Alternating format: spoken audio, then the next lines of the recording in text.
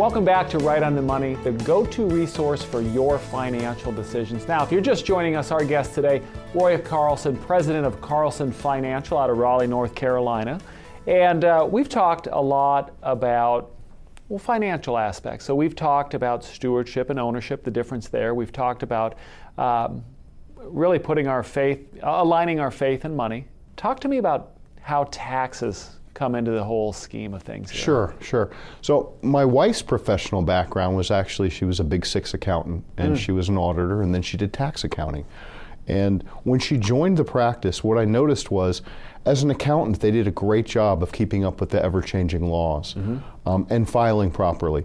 But they didn't do a lot in terms of saying, well, what do we want to do between now and the next 5 years, and now over our entire lifespan, to overall lower our tax burden? So we saw a huge need there.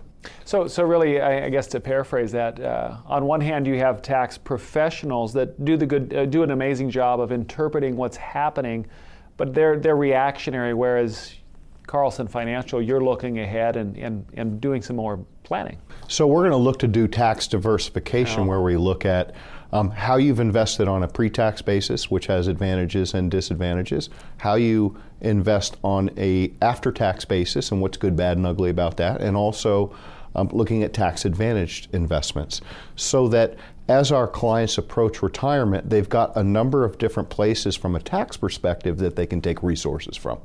Now, with the way that your practice operates from the spiritual side, how does that all tie together? What lessons can we pull from the Bible, and how do we work there? Well, we know that Scripture tells us to pay to Caesar what's Caesar's, but not a dollar more. But as Christians, we have some unique opportunities because our giving is done on a pre-tax basis, just as part of our income. But also, as we accumulate wealth, we have opportunities to use our giving to give us tax advantages that others may not have an opportunity to do. Now, are we only talking, income taxes here, or payroll, or Social Security? Are we talking across the board? Yes, we're talking across the board, how it impacts each area, ultimately trying to have you have as much of what you've worked so hard to accumulate to be able to spend. Now, with this kind of planning, though, isn't that what we use an accountant for? How does it all work together? Sure.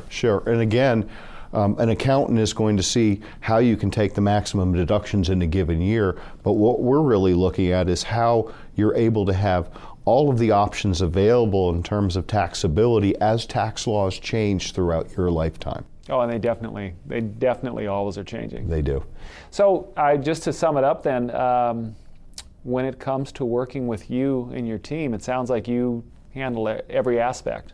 We are a comprehensive financial planning outfit company.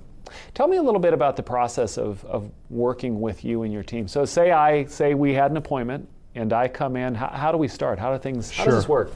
Well, we like to say that the first thing we need to do is see our client's underwear drawer. To be useful for our clients, we need to know as much as we can about both the mechanical, so what do they have, but also what matters to them.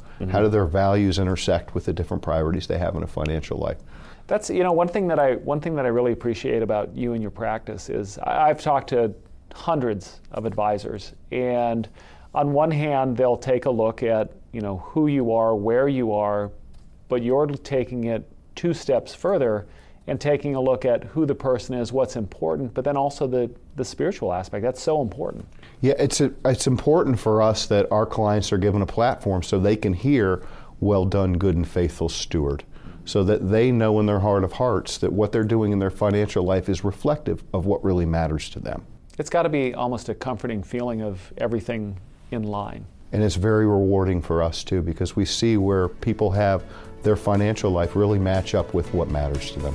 Now, we're going to break right now, but what we're going to do after the break, we're going to get to know Roy a little bit better. I've got some fun questions for you. We haven't rehearsed these or talked about them, so they'll be a little bit of a surprise. But we've got more coming up with Roy after the break, and that's coming up on Right on the Money.